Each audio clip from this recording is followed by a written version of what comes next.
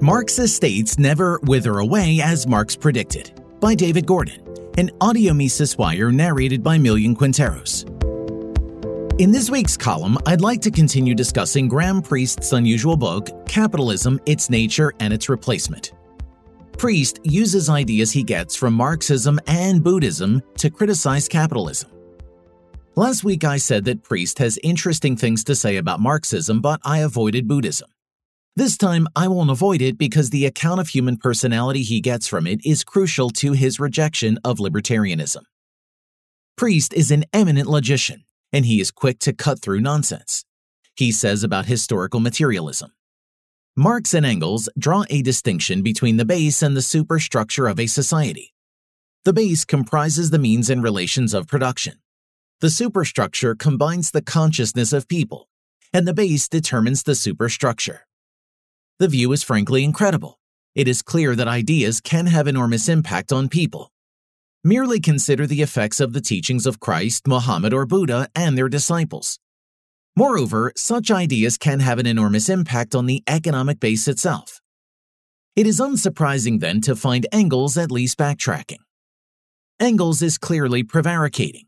He says that the base determines the superstructure in the last instance. But he has no explanation of what that means.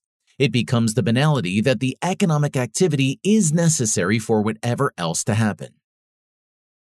Our author also makes an incisive criticism of Marx's endorsement of the dictatorship of the proletariat. Marx said that after a socialist revolution, a new state controlled by the workers was needed to smash the remnants of capitalism and the bourgeois class that it supported. After doing so, the state was supposed to wither away. But for Priest, this naively ignores what we know about the psychology of power. It is clear, however, that Marx endorsed the centralized state in some form after the demise of capitalism, something that had the power to enforce new social relations. True, Marx and Engels claimed it would eventually wither away. However, Marx and Engels gave no reason for or mechanism for the disappearance of the state. The points were forcefully made by the anarchist Mikhail Bakunin, who got it right.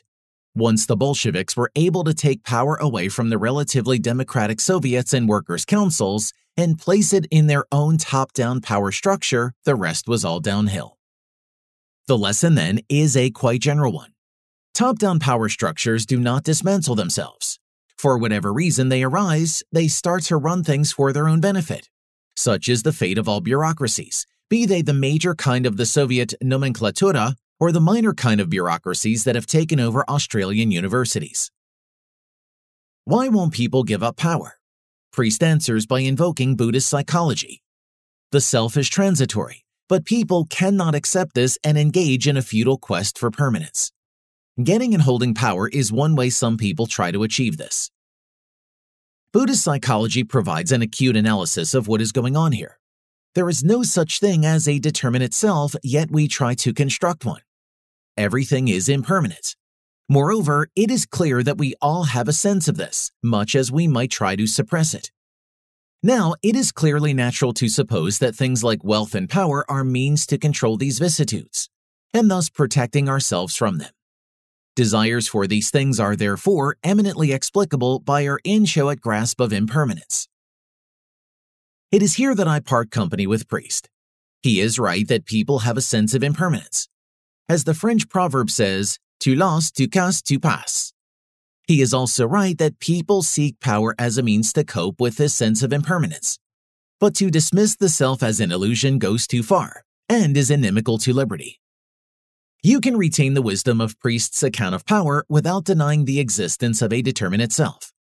He says, as the 19th century British politician Lord Acton noted, power corrupts and absolute power corrupts absolutely.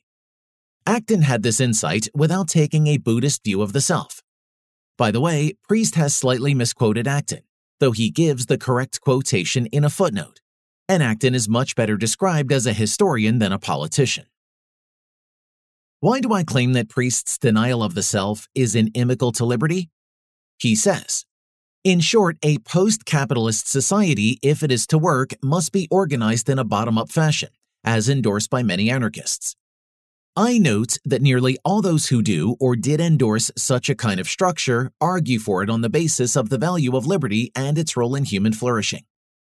As is clear, we are approaching matters from a very different direction.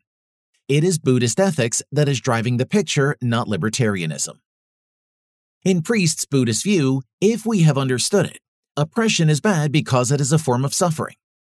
You might now ask, why don't people try to detach themselves from the suffering that oppression causes? Priest's answer is that human evolution has made it very difficult to do this. People should be compassionate and thus try to lessen oppression, but doing this isn't based on the false view that persons are separate. Priest has no use for the libertarian account of human rights, which impedes solidarity. People are essentially interdependent from birth. Society is not a configuration formed to enforce pre-existing interests, but a pre-existing matrix, which forms such interests and provides for the needs of its members.